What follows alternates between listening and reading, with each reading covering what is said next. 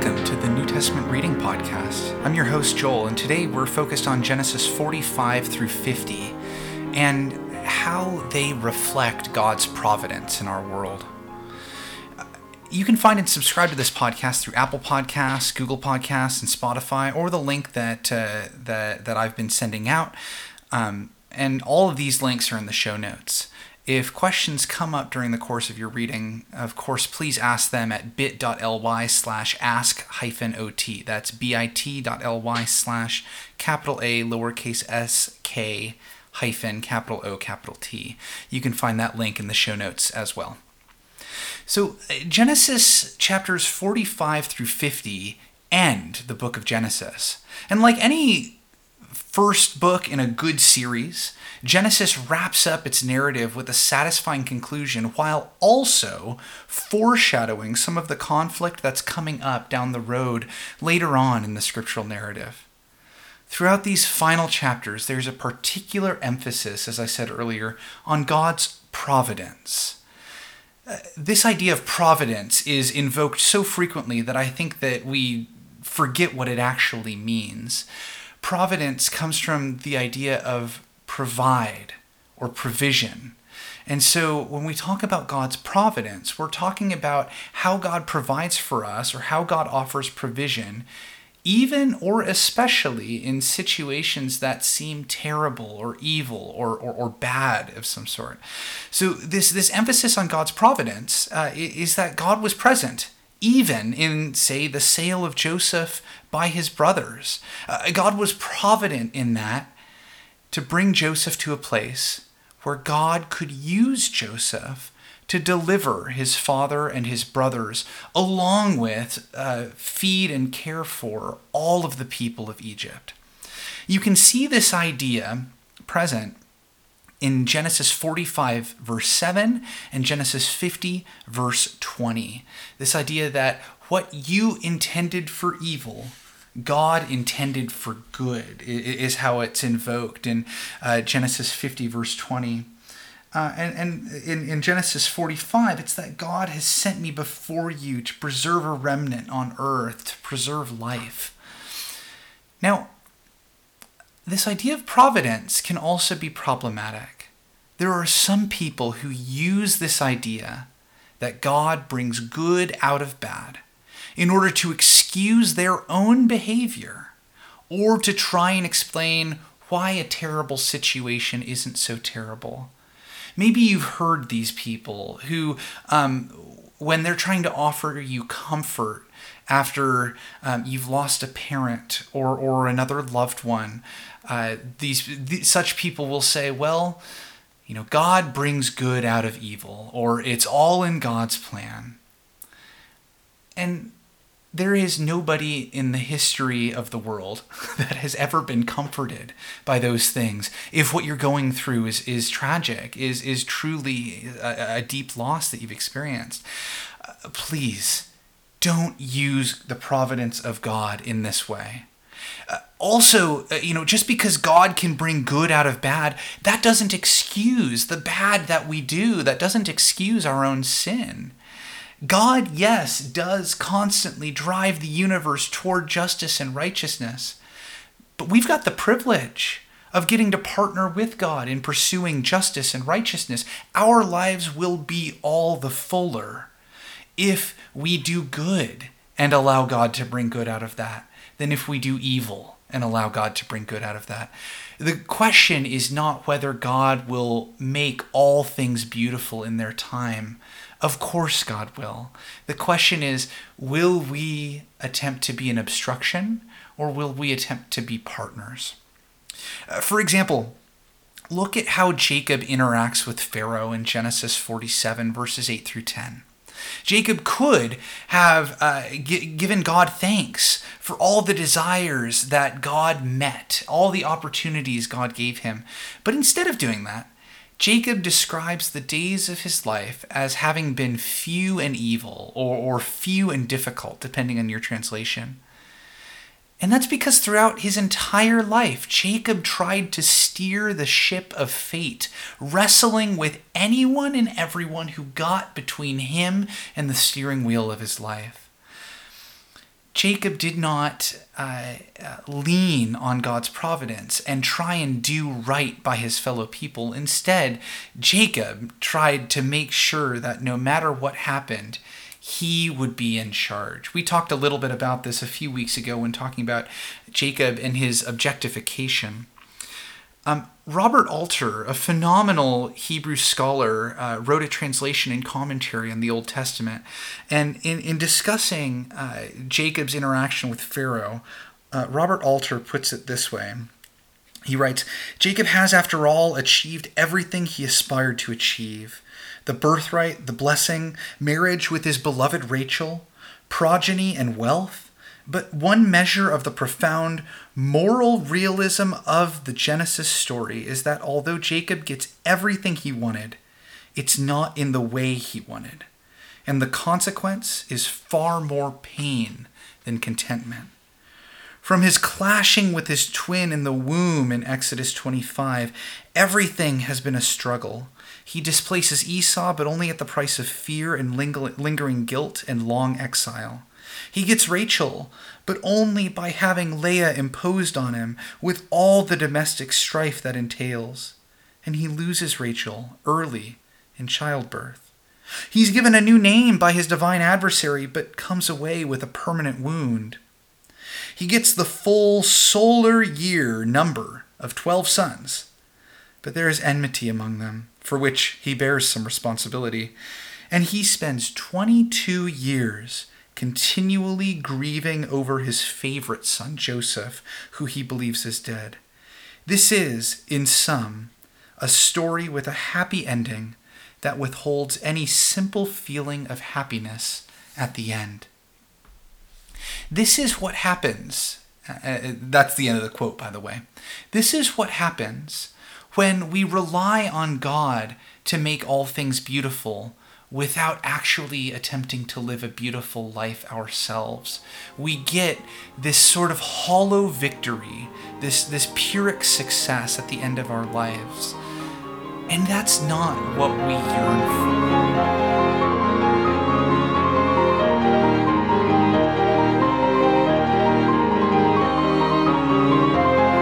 Let's spend a little bit of time looking at Joseph's life in Egypt.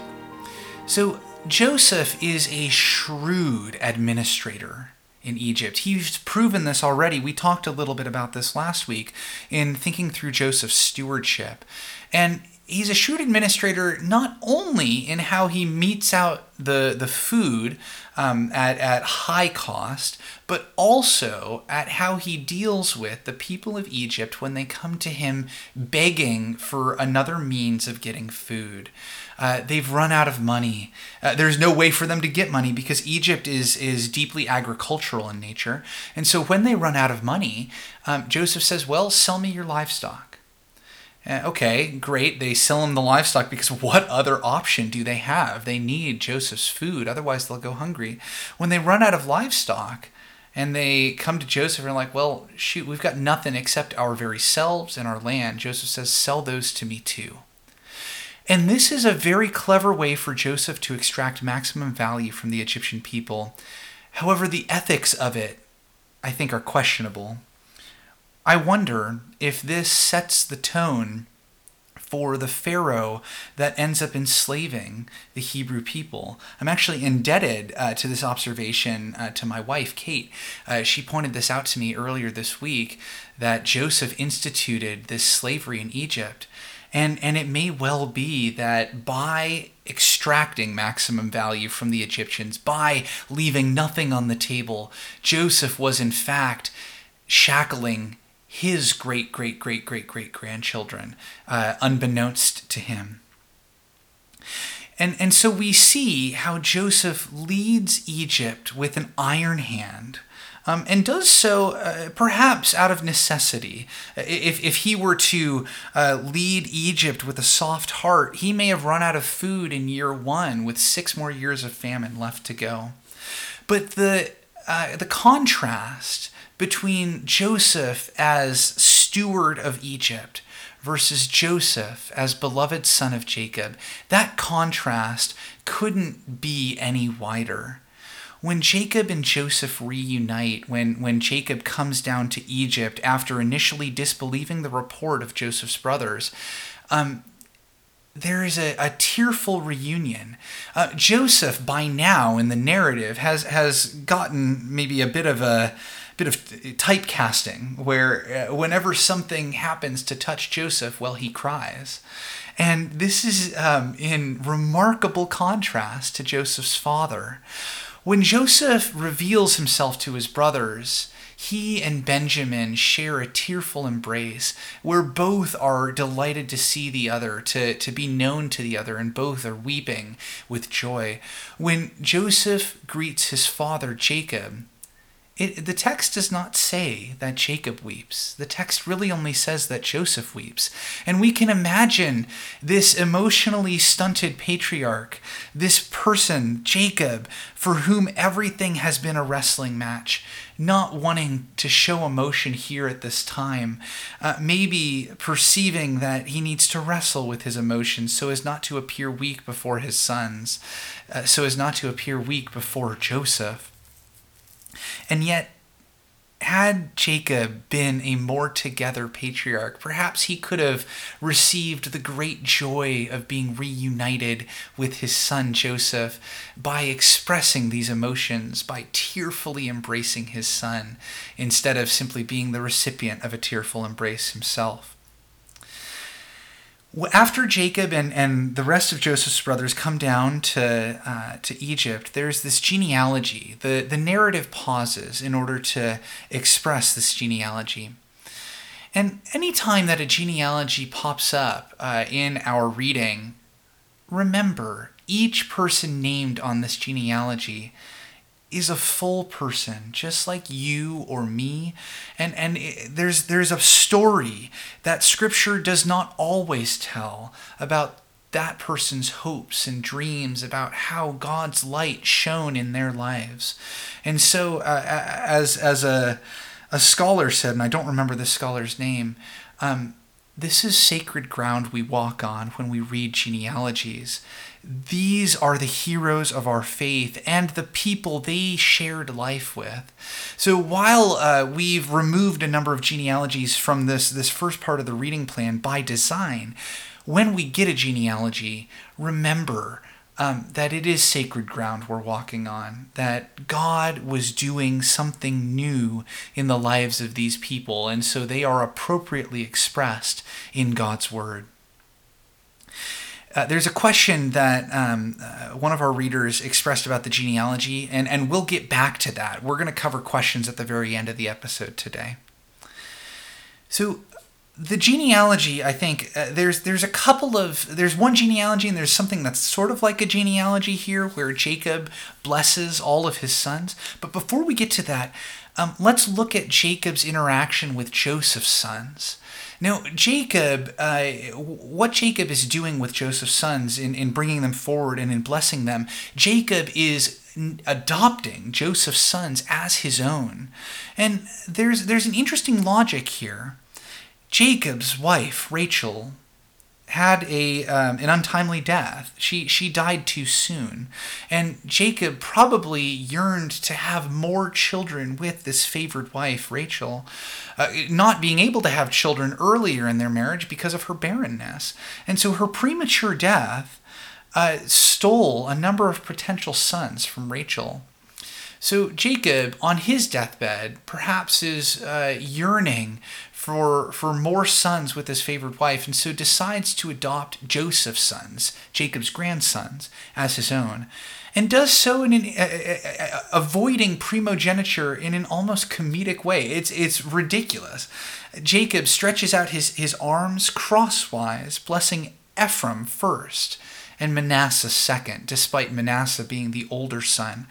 It may well be that Jacob has seen how his life was different because of how primogeniture was not the case, how Esau did not receive the blessing, and so wants to continue this almost chaos of not holding to the rule of the firstborn getting the blessing. So Jacob adopts Ephraim and Manasseh as his sons. And Jacob blesses the rest of his sons as well. And this blessing is one of the oldest parts of Scripture, scholars think, because of how elevated the prose is, how ancient the poetry is here. And in this blessing, we can see the perfect alignment of human choice and divine providence. So much of what Jacob says is tailored to the individual sons, but will later become emblematic of their tribes. That there's free will at work here, with the sons choosing how they're going to act and how that colors the perception of them in Jacob's eyes. But there's also divine providence in how their tribes continue to act sort of as their leader did. Judah is a great example of this, where the man, Judah, was someone who stepped into a difficult situation. With Reuben, Simeon, and Levi all abandoning their responsibility, Judah steps in and leads. And so Judah will have the gift of leadership. The tribe of Judah will have the gift of leadership from here.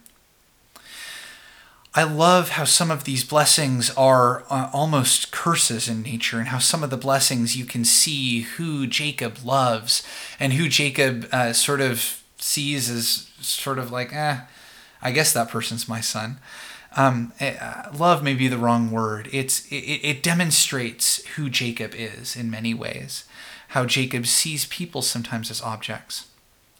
In the very last chapter, we can see how Joseph never forgot that God promised to bring back the children of Israel to the land of promise, the land that God promised Abraham, Isaac, and Jacob. And while Joseph was Egyptian in many ways, even his age, 110, was the fullness of years for Egyptians, not for Hebrews, for which it's 120.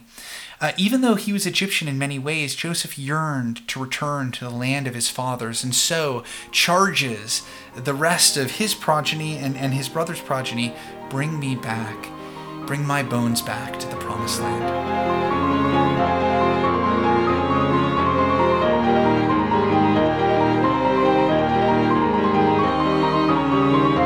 There were several questions that were asked of these chapters in Genesis, so we're going to wrap up our time together with some Q&A. And if you have questions about these or future readings, you can always ask them at bit.ly/ASK-O-T.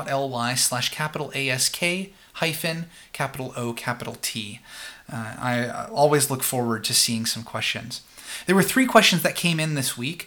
The first one was from Rita L., and she asks, are Benjamin's sons named Muppin and Huppin in Genesis 46, are they twins? Rita's referring to Muppin and Huppin, like she says in Genesis 46. This is the genealogy of a number of Jacob's sons as they're coming down to Egypt. And fun fact about this genealogy, before we get to the question, is that the total number of names in this genealogy are perfectly structured in order to give 70 names, the number of completion. The number of completion, I guess is the right way to put it. 7 is the number of perfection. 10 is sort of a complete number. So 7 times 10 giving you 70, perfect completion. So Muppin and Huppin don't seem to be twins. We know that because the Bible tends to name twins when they occur, and neither in this list nor in a very similar list in Numbers 26 are these sons of Benjamin named as twins. We see this for the sons of Tamar that she has with her father-in-law Judah. They're described as twins, and also with Jacob and Esau, they're described as twins. It wouldn't make sense, I think, for the writers not to name it if it were the case. So no, I don't believe they were. Rita L. also asked, in Genesis 46, why did the Egyptians detest shepherds? Did they just think them unclean? And this is the very last verse of Genesis 46. And I think what's more likely here actually is that the Egyptians were an agricultural people. This is why when they couldn't grow crops, they didn't really have anything to fall back on. That means also that they weren't nomadic. You can't be agricultural and nomadic. You have to stick with your crops. And so because they weren't nomadic, they thought that the semi-nomadic herdsfolk that lived in the north, like the Hebrews, were inferior. In fact, the term Hebrew has a really interesting linguistic background. Some scholars think that Hebrew may have been a slur, meaning something like dirty border crosser. And that reflected the Egyptian elitism that's suggested by saying that they detested shepherds. So Hebrew has just a very similar background as what some Americans say about folks who try to cross our border. And God chooses the Hebrew people as God's people. I don't think we should miss this. I don't know that we should read too much into it, but let's also not miss that point there. Dave C. asks, in chapter 47, we see again the phrase, put your hand under my thigh, being used to ask somebody to make a promise. And Dave asks if we could provide a little more context. Well, yeah, this was an ancient Near Eastern practice, putting someone's hand under your thigh for a particularly important charge. We see this with Abraham and his servant as Abraham charges his servant to get his son Isaac a wife, Rebekah. We also see this with Jacob and Joseph as Jacob gives instruction for his burial in chapter 47. Placing the hand under the thigh, and that may be a euphemism for holding the genitals, that was an ancient form of oath-taking, saying something like, I trust you to do this thing I'm charging you to do in the same way that I trust you not to hurt me in this vulnerable position. Perhaps there's something going on like if you fail to do this, you would be hurting me just as much as if you took advantage of me here. So if you, again, have any questions, you know where to put them. I'd love to hear from you. This is the end of our study of Genesis. As we enter into Exodus 1 through 6 next week, may God bless you in your reading of Scripture.